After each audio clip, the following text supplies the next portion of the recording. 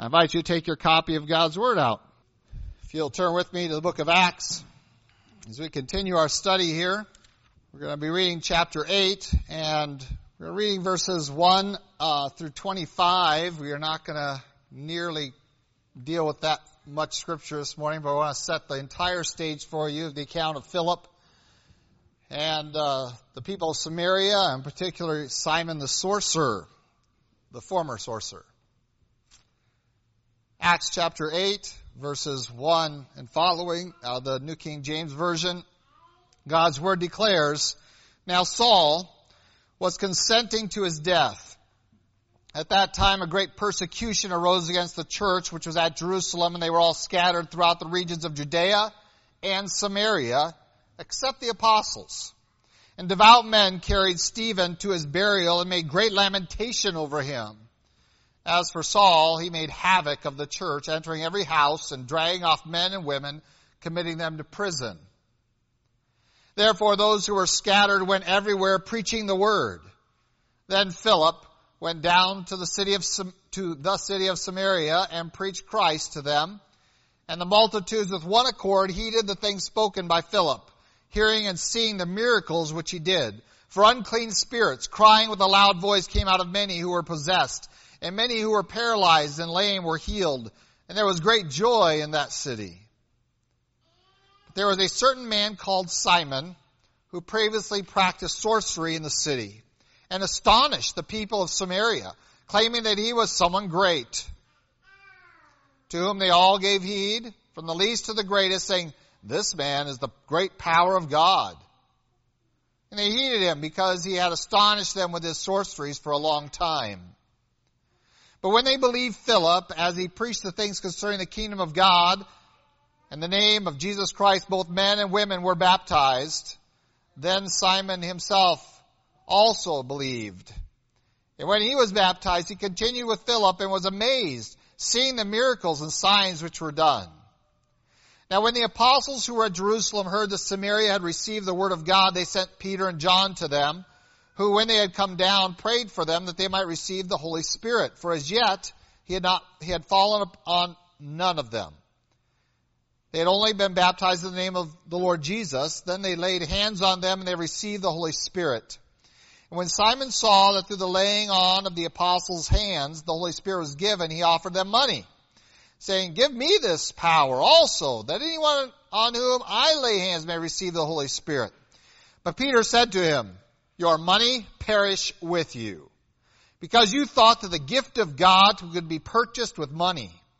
You have neither part nor portion in this matter, for your heart is not right in the sight of God. Repent, therefore, of this your wickedness, and pray God if perhaps the thought of your heart may be forgiven you. For I see that you are poisoned by bitterness and bound by iniquity.'" Lord God, we do thank you again for the opportunity now to look into your word. And we know this is a sober time, a serious time. And we pray that you might sharpen us this morning. We might not only keep our minds engaged and focused upon your truth, but that your Spirit might contend with us in our heart, in our spirit, for that truth. Lord, we pray that you might work in us in such a fashion that we will be more like your Son, having spent this time in your word. That we will be rebuked and corrected where that is necessary by your word. That we will be instructed in righteousness, perfected by your word where that is required. And Lord, that we might trust in you fully this hour, to guard this time from error, opinion, and the philosophies of this world, not only in what is said, but in the manner in which we receive it. You might guard us from trusting in ourselves and trust rather in your Spirit's discernment to lead us into truth, to illuminate us into your truth.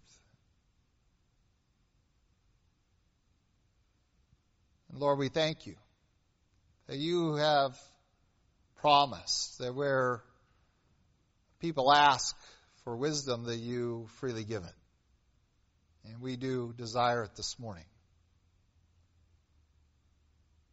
In Christ Jesus' name we pray. Amen. Last couple of weeks we've taken some time to look at what persecution is and is not. It is not something to be avoided, but something to be encountered. Not something to be prayed against, but rather to be praying for those that are persecuting us. That we willingly surrender comfort for the value of suffering for His name. And this has been a theme that we have carried through much of the book of Acts already, and we saw it begin really just with Peter and John. We saw it then expand to all the apostles, and we've seen it the last couple of weeks now become evident to expand to the whole church, that the whole church is now being confronted with a choice. You're either going to stand for what you believe in and perish, be imprisoned, or lose your new home, or you're going to compromise. This persecution, this trial that came upon the church was very purposeful and accomplished much for the kingdom of God, and I'm convinced that nearly every act of violence against the church has done similarly over the centuries. We talked last week about the fact that our persecution in this country is of an entirely different nature and is producing entirely a different result. We looked at one of the values of persecution was the purification of the church. They were able to discern who are the real thing and who aren't. Who's the real deal? Who are really followers of Jesus Christ and who are just giving lip service to it for whatever reasons? We've seen in the book of Acts other instances in which men gave lip service and wanted to be held in high esteem in the church and were willing to lie to make that happen. And God struck them dead. Whoa. Ananias and Sapphira come in and say, oh yeah, we're going to do this for the church and don't you all want to applaud us? And Peter says, well, you're not lying to us, you're lying to God. And He's going to take care of you right now. Boom. Fear fell upon all the church, and that fear is not fearfulness of being a Christian, but of a fear of not being the real deal. And there should be a genuine fearfulness on us where we constantly evaluate our motives, our words, our lives, our spirits, and say, am I the real deal? Or am I simply portraying myself as something I'm not? And that is one of the value of persecution, historically, particularly violent persecution against the church. Of the nature that Saul is instigating here, of wreaking havoc on the church by putting them in prison, calling for their deaths, and then he's going to spread this a little bit later on into Damascus. We contrasted that to this new kind of persecution that Daniel says is coming, and it's a whole different nature, and its purpose is not to destroy the church, but to put the church to sleep. To just make them irrelevant. Satan has attempted to destroy the church over and over and over again throughout the centuries, some in very organized fashion, some less seemingly so. But in our situation, we have a persecution, a time of tribulation that essentially is making the church irrelevant because the church is no longer any different than the world. For we have been worn out. We have simply been worn down to the fact that there is nothing jaggedy about us in the community anymore. That instead of rubbing people the wrong way, we're not even noticed in the society. And on this respect, I I have a lot of appreciation for our Amish and Mennonite brethren who make it a point of life and of faith to be distinct in their appearance and in their participation in society. They want to maintain a distinction. But there is another facet of the work of the church that needs to be carefully brought in, and we want to discuss that this morning. That we could want to be so distinct from the church, from the world as a church, that we stop engaging the world as a church. And striking that balance is critical. But I want to share with you that last week's message that went 66 minutes, I was told by the sound people and podcast people, and I'm getting longer and longer, they said, the older I'm getting. So I'm going to try this morning. In fact, I've broken this message down in half so that you guys can enjoy it for 2 weeks. The more critical thing right now is you realize that we have been worn down. That there is hardly anything about you that is any different from anyone out there. And that is Satan's tactic in our day and has been for at least 100 years.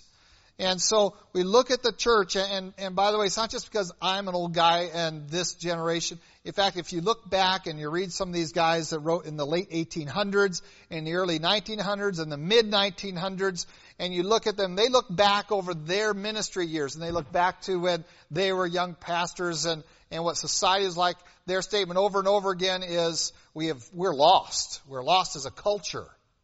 We have degraded. And that was people that were writing in the late 1800s about the degradation of the church becoming more and more like the world. In the 1940s and 50s and even 30s, writing about how we have degraded and we're more like the world than Christ. And could you imagine if those guys showed up today? They would run out of this room screaming.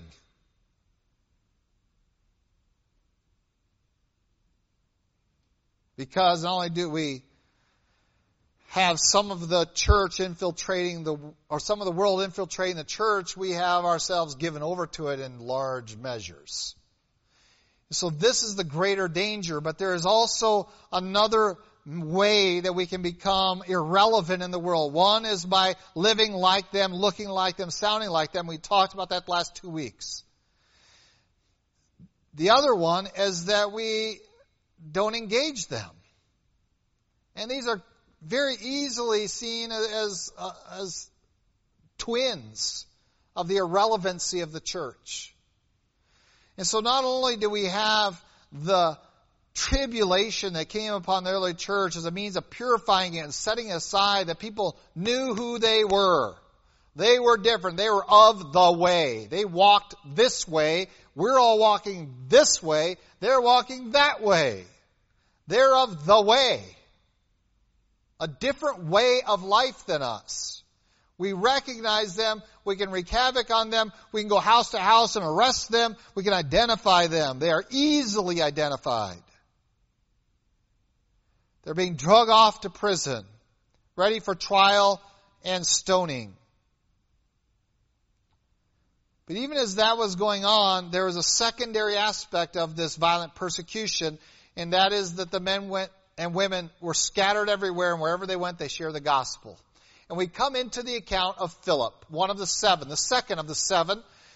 In the list even, when we go back to the 7 men that we often associate with deacons, but we have 7 men who, if you'll recall, they were selected for one job. And that job was to make sure that everyone in the church was properly cared for out of the resources that belonged to the church. So as people gave money to the church and gave other resources to the church to make sure that other people's needs were met, the apostles didn't want to take that responsibility on themselves. So they said, you choose from among yourselves 7 men. We'll give this responsibility over to them, and they will make sure that there is a fairness in how the widows are cared for and orphans and things like that. That aspect of the church we're going to divorce ourselves from, which is really important when we get down to the later parts of this account here in Acts. with Simon the sorcerer and Peter. When Peter comes in, we're going to look at more of that next week, I believe. I don't think I'll get there this week. And so we find this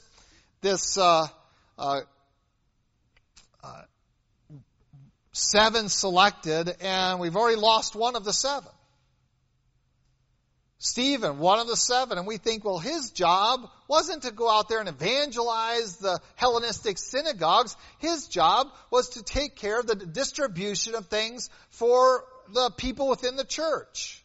But we don't understand the nature of the selection process, apparently, because they weren't selected just to do this job. They are selected as men who are full of the Holy Spirit, full of faith, and were qualified to do this. And to be of that character, of that quality, would make you one who would share Christ wherever you go. And these 7, who are now down to 6, there were 7 of them selected. One has just been slaughtered because of his evangelistic efforts into the Greek synagogues. The synagogues of the freedmen, it says. And that cost him his life, but a very powerful testimony was shared. And among those who heard it and saw it was a guy named Saul, who would become Paul, the great missionary. The second one of these 7, remember their job. You and I would say this is their job description, and we would put them in this really neat, tight box. Say, that's all they have to do, and they're pleasing God in the church. No.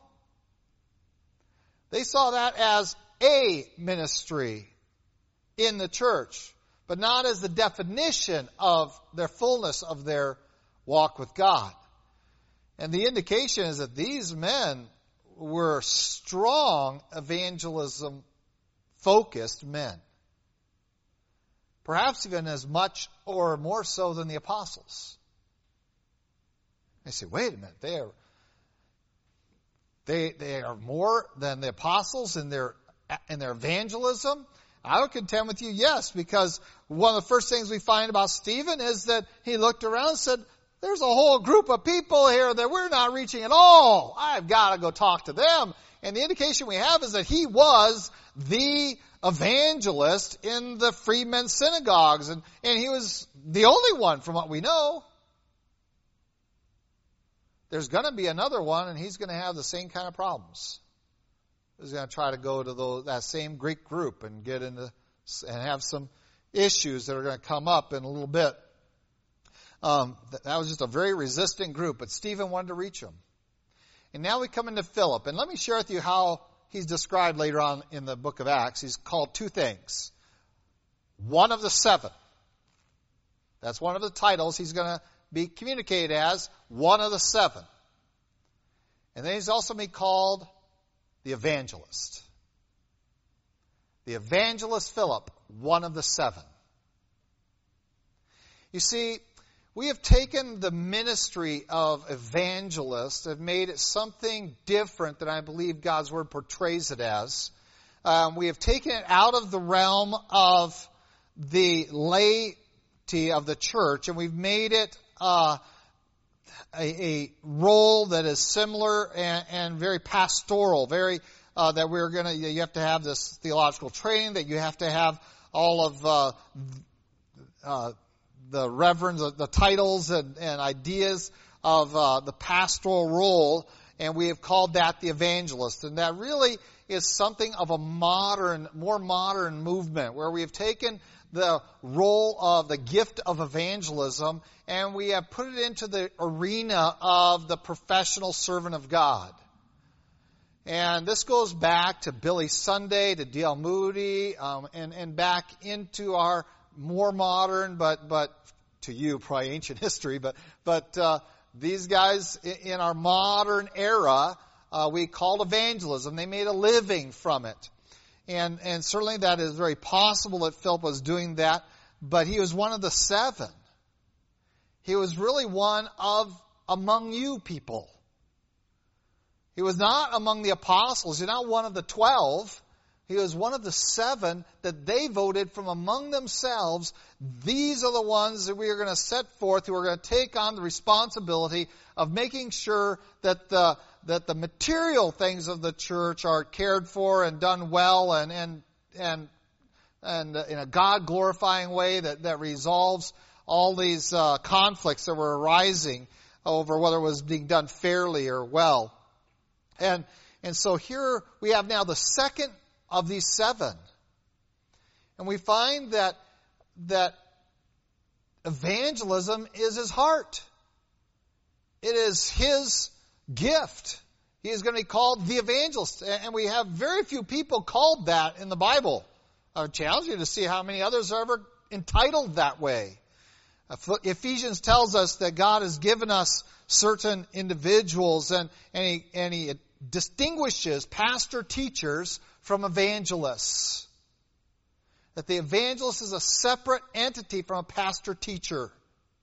The Bible says not many of you be teachers, but it calls for all of us to share Christ with others. And so among the church, the expectation is that our evangelists, they're not the 12. Do the 12 do the work of evangelism? Yes. And I think that it's also important that we recognize Paul telling Timothy, you need to do the work of evangelist. You got to still do that work. We're not excluded from it. We're among the number that need to be called upon to do that work, certainly. But the idea that this title evangelist is limited to those in the professional clergy is really foreign to the Bible. Philip becomes the evangelist, but yet he lacks some authority. And that authority is to be of a pastoral nature.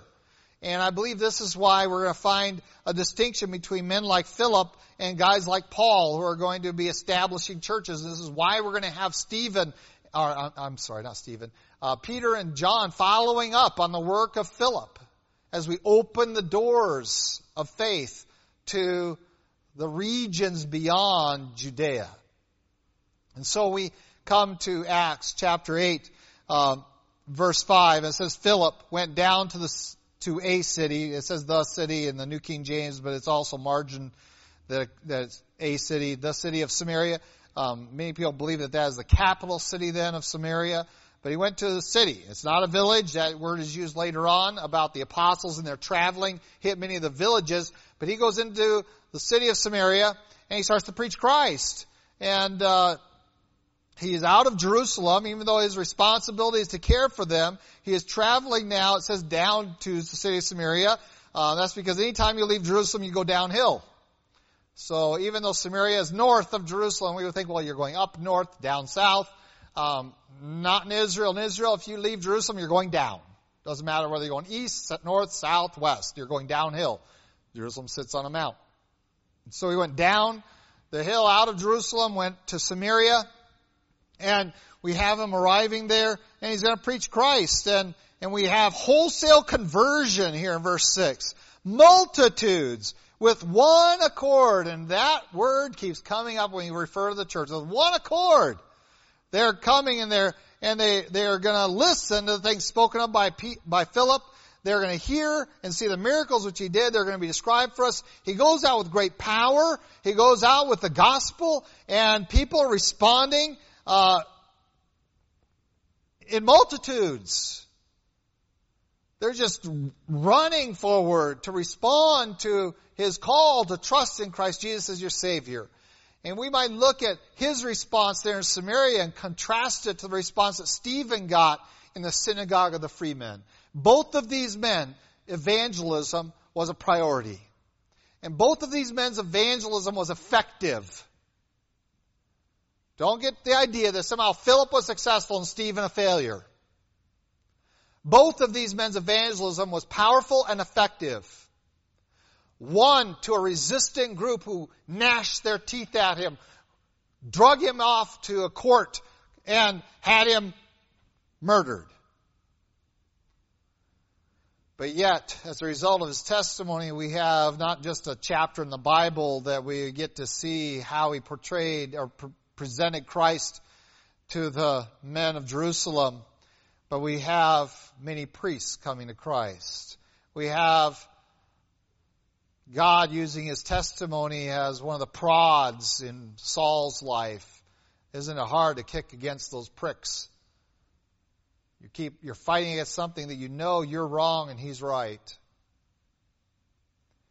So let's not get the idea that because multitudes came to Christ through Philip and with Stephen, we have our first martyr, that one is successful and the other is not. For they both accomplished some powerful work of God for the benefit of the church. And of course, as a result of what Stephen was doing, we're going to have the people scattered out of Jerusalem going of Stephen's martyrdom. We have people scattering out of Jerusalem. The word of God is going forth all over the Judea and Samaria. And now we have Philip taking the lead in a chief Samaritan city. We're not named for us, but a chief Samaritan city. And he's coming in and he's sharing Christ, and a multitude with one accord come forward. And this is a very powerful testimony that has to be addressed, because this description, multitude with one accord, correlates almost perfectly with the Jerusalem initiation of the church back there at the day of Pentecost. So just as many came to Christ there on that one day, and we have thousands, here we have multitudes in Samaria, the chief Samaritan city, coming to Christ in one accord. They saw and heard the message, they saw the miracles, and they're described for us here, what he did, and you get done with the Gospels, you think there can't be an unclean spirit in a whole area after Jesus Christ was done. How can there be any more people that are lame or blind or anything? But Christ only made one foray into Samaria, and it was a brief one. The Samaritan woman at the well engaged that one community.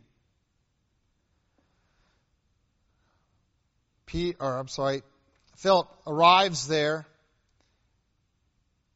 and has this apostolic power. We call it that not because it belonged just to the apostles, but to that period of time in the establishment of the church. Many had demons cast out. Interesting, they always cried out with a loud voice. They always make a lot of noise, but they have no power versus the man of God. And we in our age today have many unclean spirits that shout loud things, but that doesn't mean that they're right, just because they're loud. Nor does it mean they have power or authority, just because they're loud. Just because most people are listening to them rather than the truth doesn't make them right. And so they saw all this exercise, the power of God. They responded by faith, believing. And it says in verse 8, there was great joy in that city. The city was transformed. And instead of being a city of anger or violence or pride, it was a city of joy. And we have, in our more modern eras, we have seen evidence of that. When we look at the Great Awakening, we look at some of the work of some of those men that we can name as heroes of the faith in the period of the great revivals, where entire communities were so affected by the gospel that the policemen lost their jobs, essentially. There wasn't any reason to have a police force anymore, because people stopped breaking the law. And by the way, here's a little historical fact. The origin of barbershop quartets is directly linked to the great revivals. They were normally composed of former police officers who get together and form quartets and went around sang because they weren't needed in their communities anymore. That kind of transformation, not of just individuals and families, but of entire communities. It has been recorded. It has been evidenced, not just in that apostolic era, but historically in this country, in England.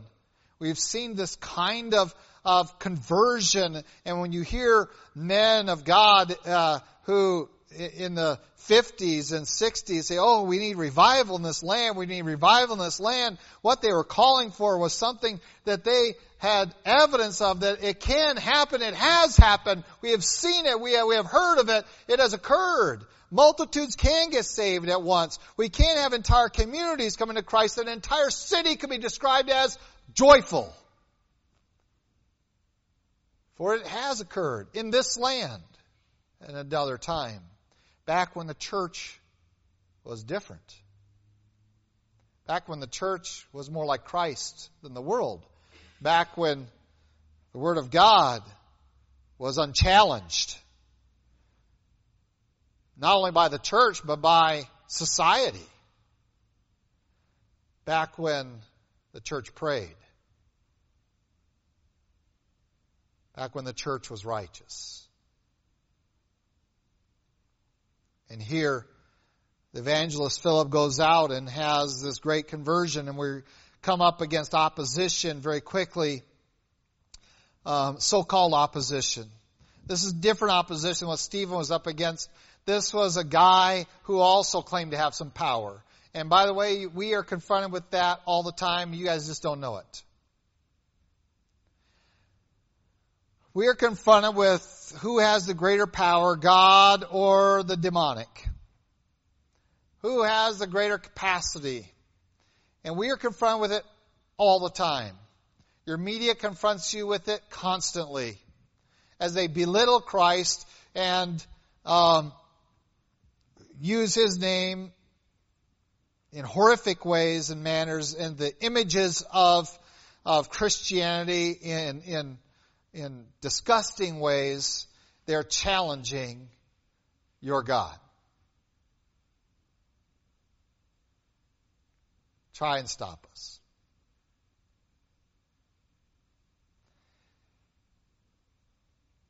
And we do almost nothing. Now, do we take up arms? No. Is Philip going to take up arms and cut down this one Simon? No. He is going to live the Christian life and testimony in front of them. And with all the power and all the authority that Simon appears to have, Simon knows that it's empty. That most of this is just trickery. Most of this is just sleight of hand. Most of this is just linguistic gymnastics. It's empty. It's really void. It's powerless.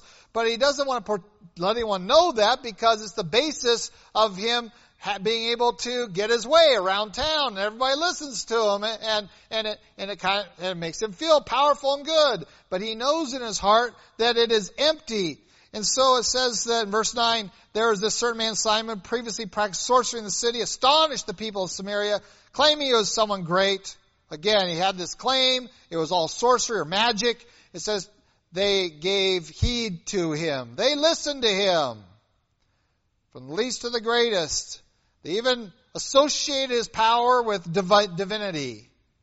This man has the power of God. This is someone, we got to listen to this guy. And he had all this influence in Samaria. In comes Philip. Now there's immediate confrontation, right? Here's Philip, and everyone has great joy. They have no use for Simon. And so what we anticipate is that Simon is going to have some contention with him. But Simon knows something. Simon knows his is empty and void. His is sleight of hand. His is trickery. This guy is the real deal. He's showing up, and this guy has real power. He can transform lives. He can take those who are in misery and make them full of joy. And that's something his magic could never do. He can take sins and the guilt and despair that comes with them, and by the power of the blood of Jesus Christ and trusting in them, they are removed, and we find all of this evidence. In the end, it says, Simon, verse 13, himself also believed. He didn't believe in himself. He knew what he was doing was empty. And the fact is that all the noise the world makes about all the truth that they think that they have discovered, the fact in their life is that it has left them empty. Because there's only one way. There's only one truth. There's only one life, and that is Jesus Christ. And the sad thing is that we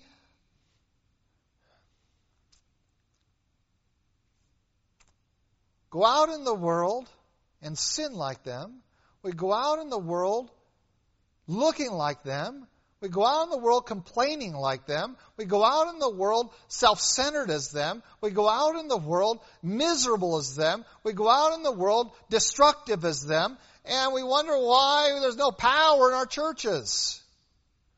You've rejected it all.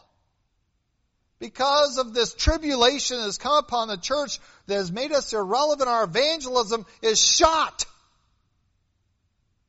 Because there's no power in our lives anymore.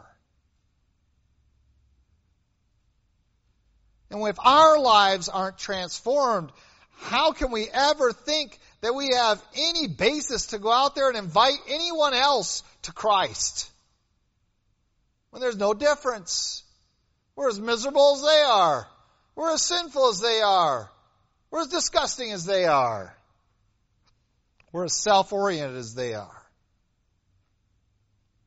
Really? We're just as pathetic. What Simon saw in Philip was, this is the real deal. There is joy in this city. I couldn't bring that joy.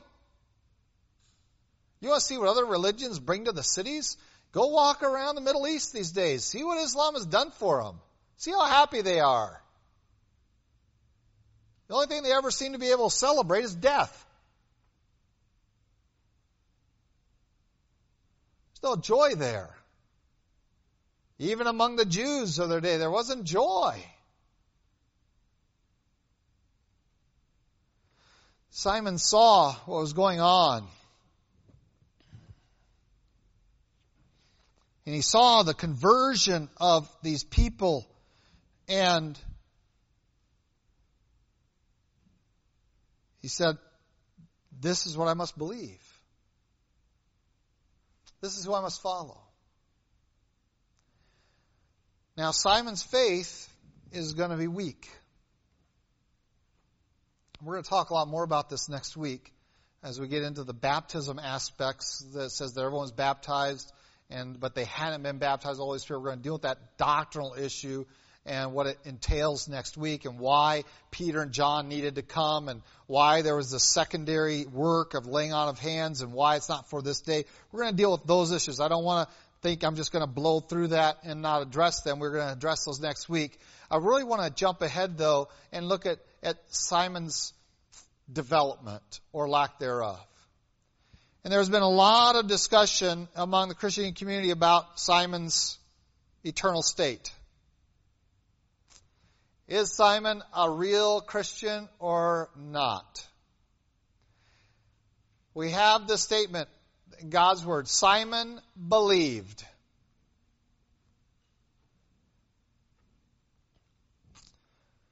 And he was baptized. And then he started following Philip. And he was amazed watching Philip's miracles and the signs which were done. Can you imagine that the wizard of the community is watching Philip and going, I don't know how he did that. Wait a minute, he didn't do that. It's all in the name of Jesus Christ. It's not to Philip's glory. It's all to God's glory. And it's not done by the power of Philip. It's not done by trickery. And if anyone can figure out trickery, it was Simon. This guy isn't tricking anyone. This is the real stuff.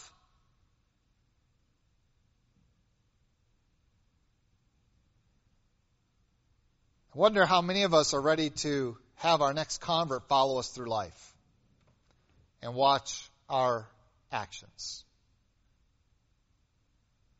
That instead of having Bible classes or Bible studies and discipleship programs in the church just says, if you led them to Christ, let them follow you around, find out what Christians are supposed to be like.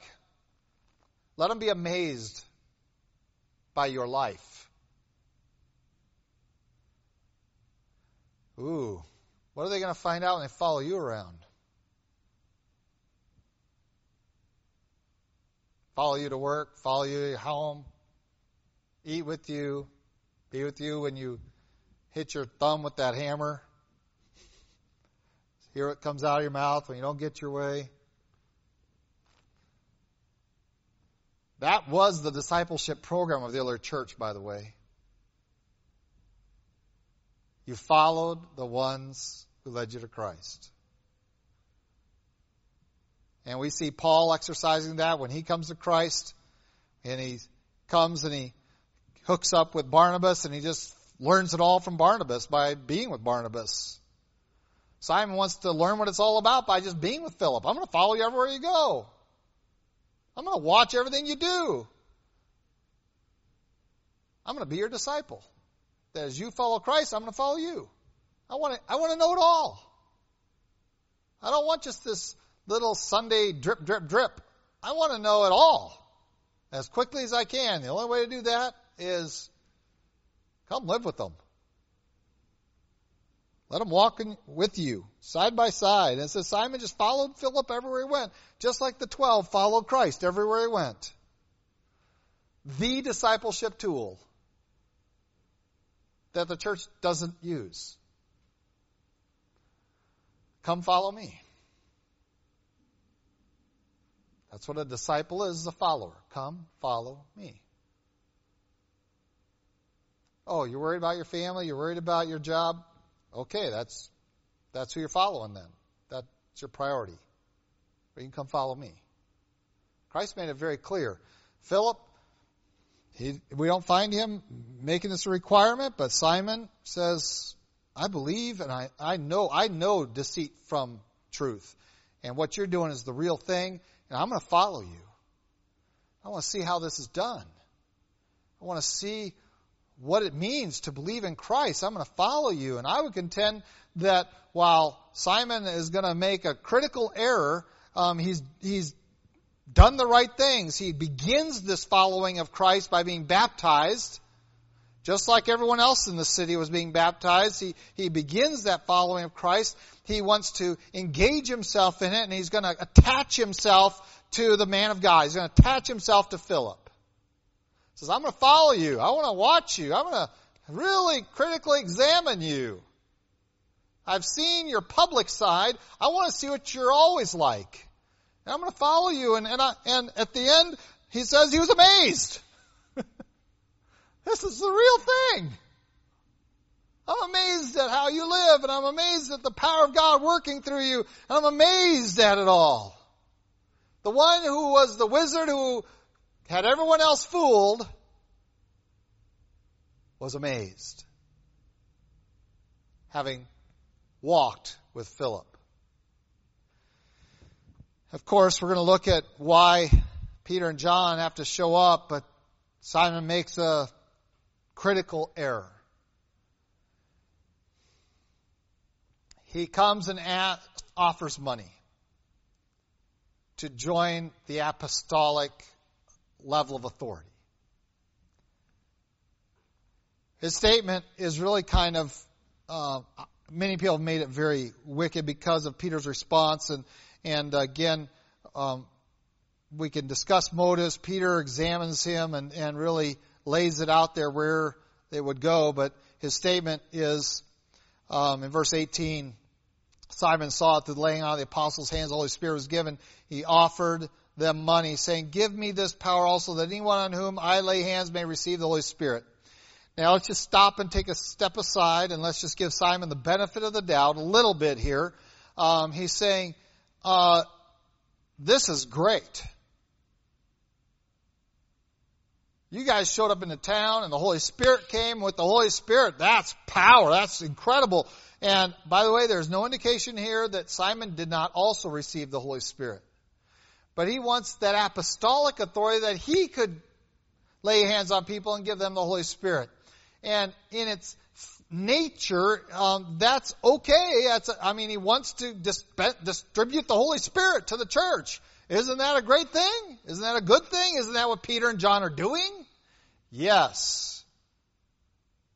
But he has introduced some of his old life. And he's trying to bring some of the old Simon into the life of the new Simon. And there's no place for it. There's no place for the old you in this new life. Even one little facet of the old you coming in and spiritualizing it. Just spiritualize it. And we're really, really good at this. What Simon just did, we are very good at. We rationalize bringing in parts of our old life and inserting them into this Christian life and making excuses for their presence there. And because we have good motives, all I want to do is share Christ. I got to reach people this. And so, yeah, I'm doing this, but it's only because I want to accomplish this. As if God's way isn't good enough. Let's look at what he's asking for. I want to be able to have whoever I lay my hands on receive the Holy Spirit. Wouldn't that be wonderful? He is requesting the authority to do that. We're going to talk about that more next week. That in and of itself sounds pretty good. But he has inserted one element of his old life. He's saying, how much? How much can I pay you? And you can give me this authority. How much is it worth? Let me quantify it. Let me buy it from you. One element of his old life came into his desire to minister. And when I talk about tribulation being the world coming into the church, and why have pastors through generations of pastoring been so distraught over that one description of the church, that we are carnal, worldly? Why does that bother them so much? Well, I think Peter's words are going to tell us just why. Here's how Peter describes introducing one element of his old life into his new life. One element.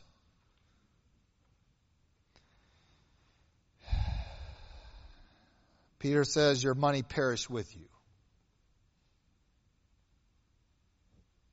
What? Let you and your money perish. You have brought one element from your old life. You've sought to rationalize its introduction into this new life, and it brings death to your new life. You and your money. Let your money perish with you. Let them perish together. You think that the gift of God can be purchased with money? Where did money come into all of this? Where have you seen that? You haven't seen it in Philip's life. This is from your old life. How dare you bring that from your old life and bring it into your new life? Do you not understand that this is a gift of God? You are seeking to pervert the way of God. And when we begin to understand that when we take things out of our old life and put them smack into, even peripherally, but usually it's the core of our new life in Christ, we have done injury to the work of God in and through us. And not just minor injury. We have perverted it. We have made something that was great, good, and wonderful into something dark and twisted. Because we've taken of our old life and stuck it into this new one. And Peter says, may you and your money die.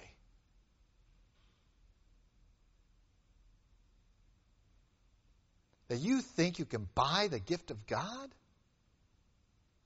Now remember, the way of the sorcerer is, I'll come and do sorcery for you, just pay me. That was the way it worked. He was for hire. And by the way, this is nothing new. It goes all the way back to the Old Testament. Remember when Israel's coming out of the land? One of the kings went and hired a prophet. I'm going to pay you big bucks. You go curse Israel. And by the way, when we get into Revelation, we're going to find that the way of Balaam is still in the church. How can you let that guy, Balaam, that the donkey talked to him, tried to curse Israel 3 times, instead he blessed them. And that's what Simon is trying to introduce in the church. We're doing this for money. Not that goes on anywhere in any churches today, right?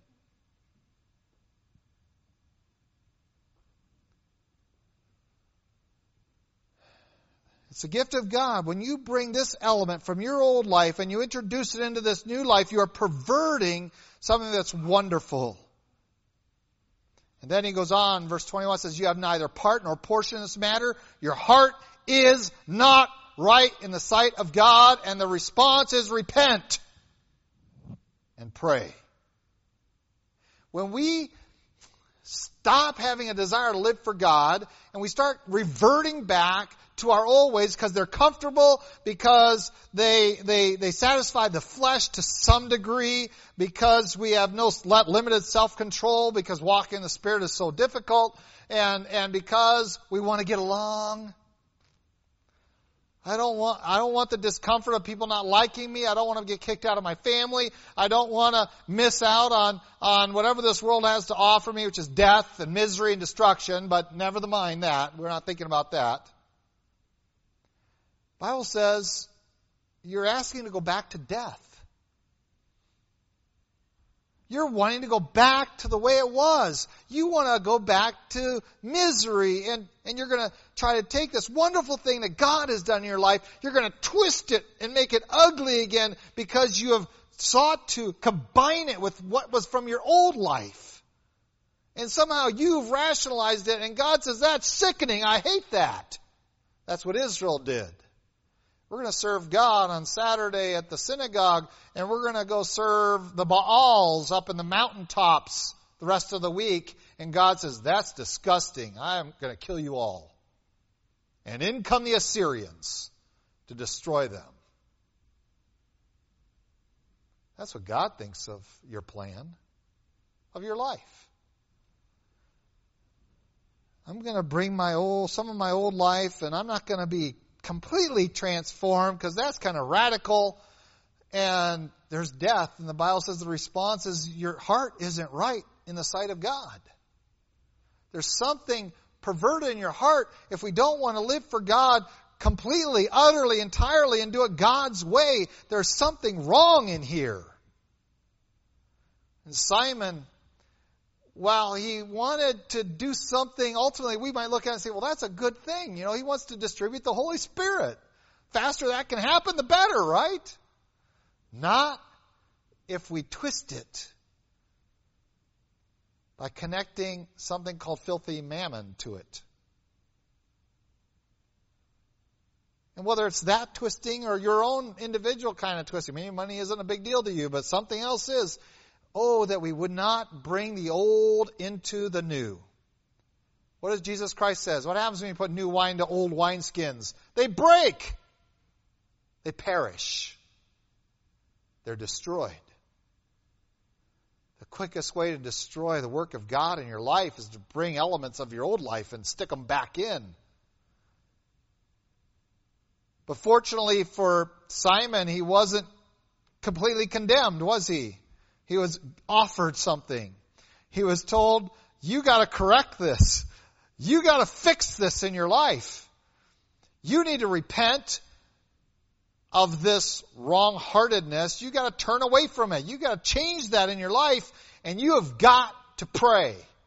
And here's what you got to pray. You ready? So you're going to repent. That's a turn of heart of wickedness. Recognize that when you bring anything from your old life and stick it into your new life in Christ, that's wickedness. Repent of that. Turn away from that. And then it says, and pray. Here we go. Pray God if perhaps the thought of your heart may be forgiven you. Peter recognized the origin of this is in his heart. That he still has that monetary aspect. He's still driven by some senses of greed, some idea of materialism, whatever. He's still got that in his heart that's got to be expunged. He says, oh, pray that God will forgive you for that.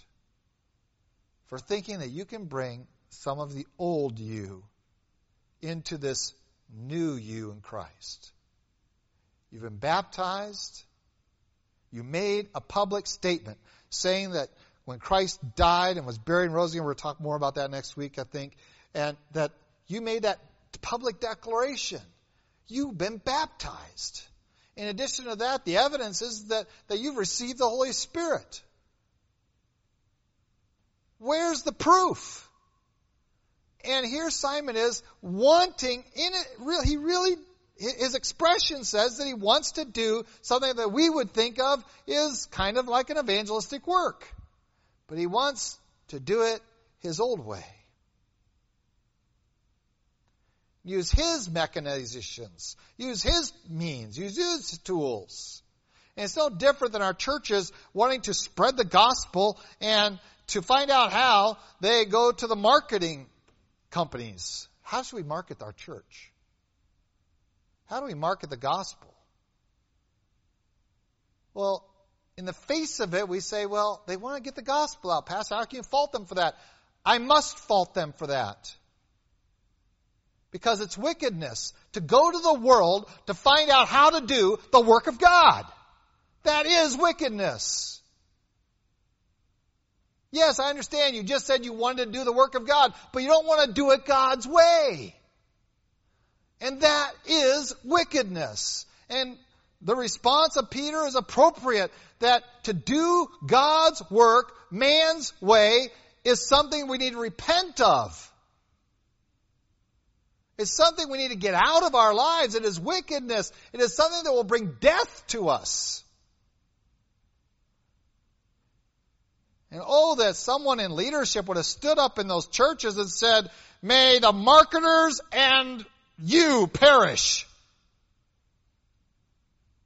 We have an old saying, perish the thought.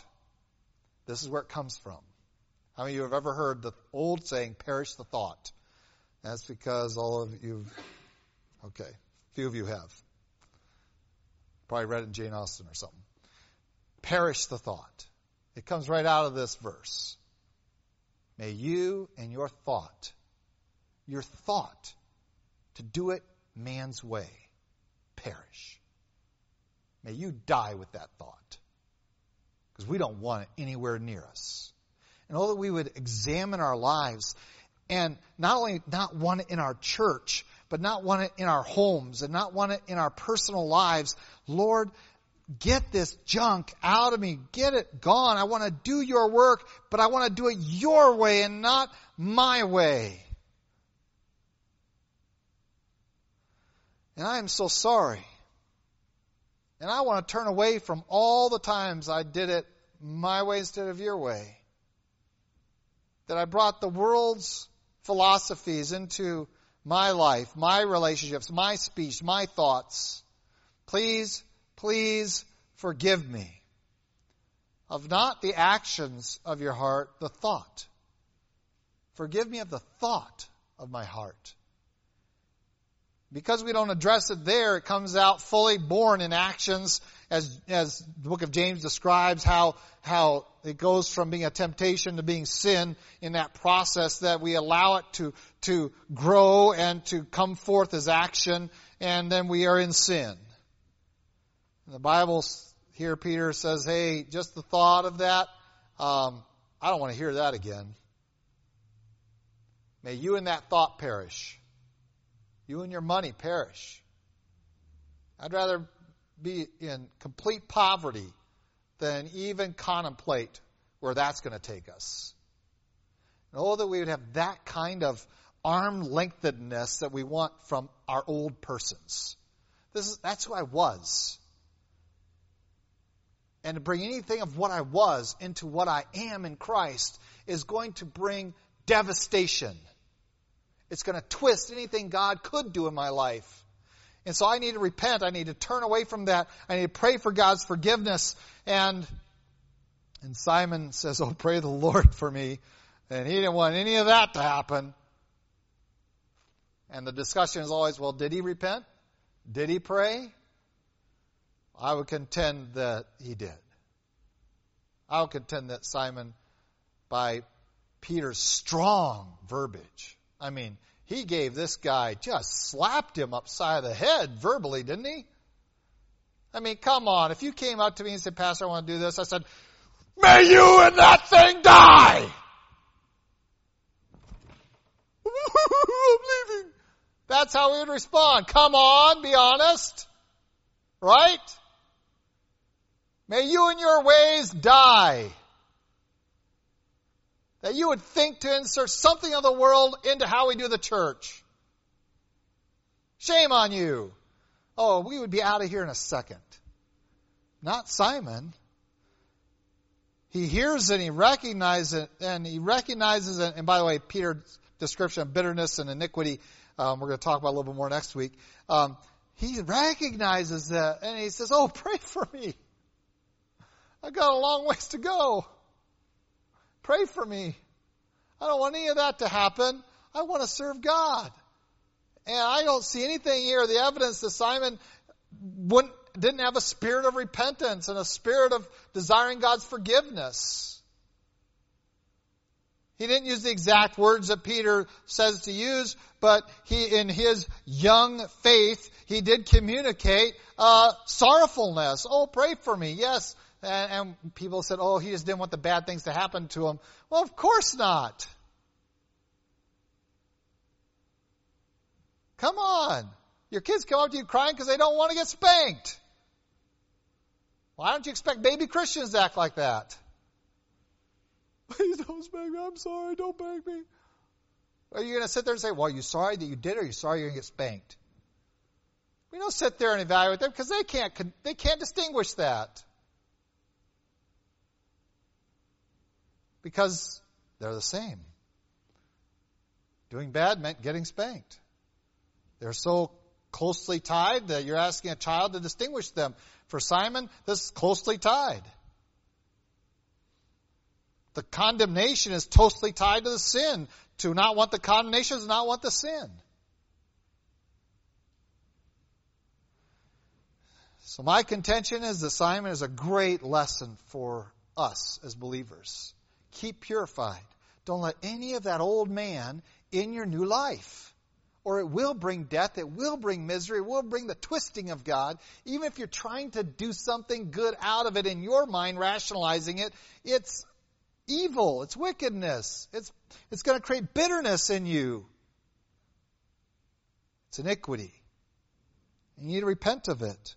But there is hope. For the one who has believed in God, has been baptized, and received the Holy Spirit, there is still hope. Turn from your sin. Just stop it.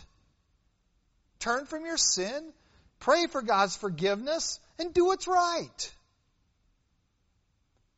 I don't see a time period on here. It's time to do it now. Do it now before the perishing comes. Before the judgment of God comes on you like it came on Israel. Repent. Fix it. Turn from that way. Turn from that old life and remember that you are a new person in Christ. Live that way. This was the power of tribulation to purify the church.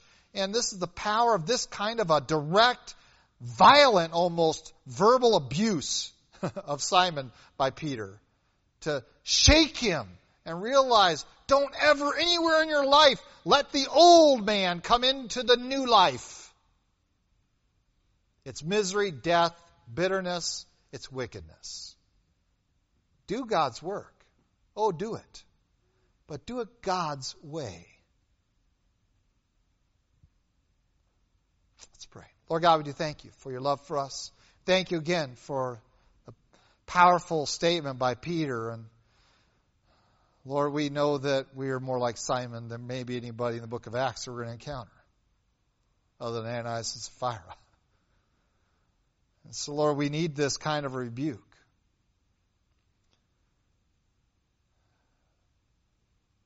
We are so tempted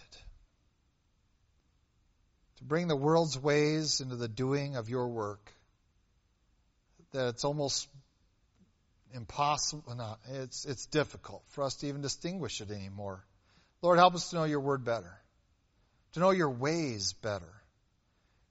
Give us wisdom to discern where we have left off doing your work your way, where we have lost the power because we have introduced, we've done more than it. Lord, we've given ourselves wholesale to the ways of men,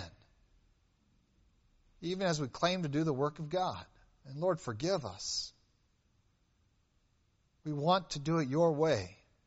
We want to proclaim truth your way by your power and not of man, and not of the marketing strategies of this world. Lord, help us. And Lord, we do pray that you might raise up in our number those like Philip and like Stephen, who you have gifted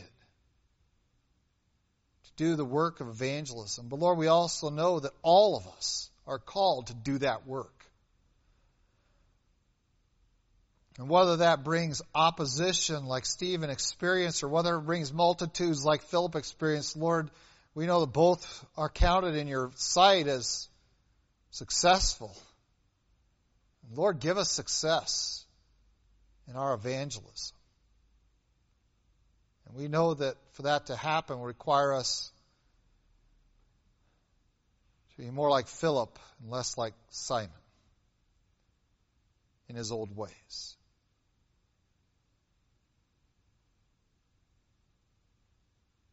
Lord, we thank you for this passage before us. Help us to live it out. In Christ Jesus' name, amen.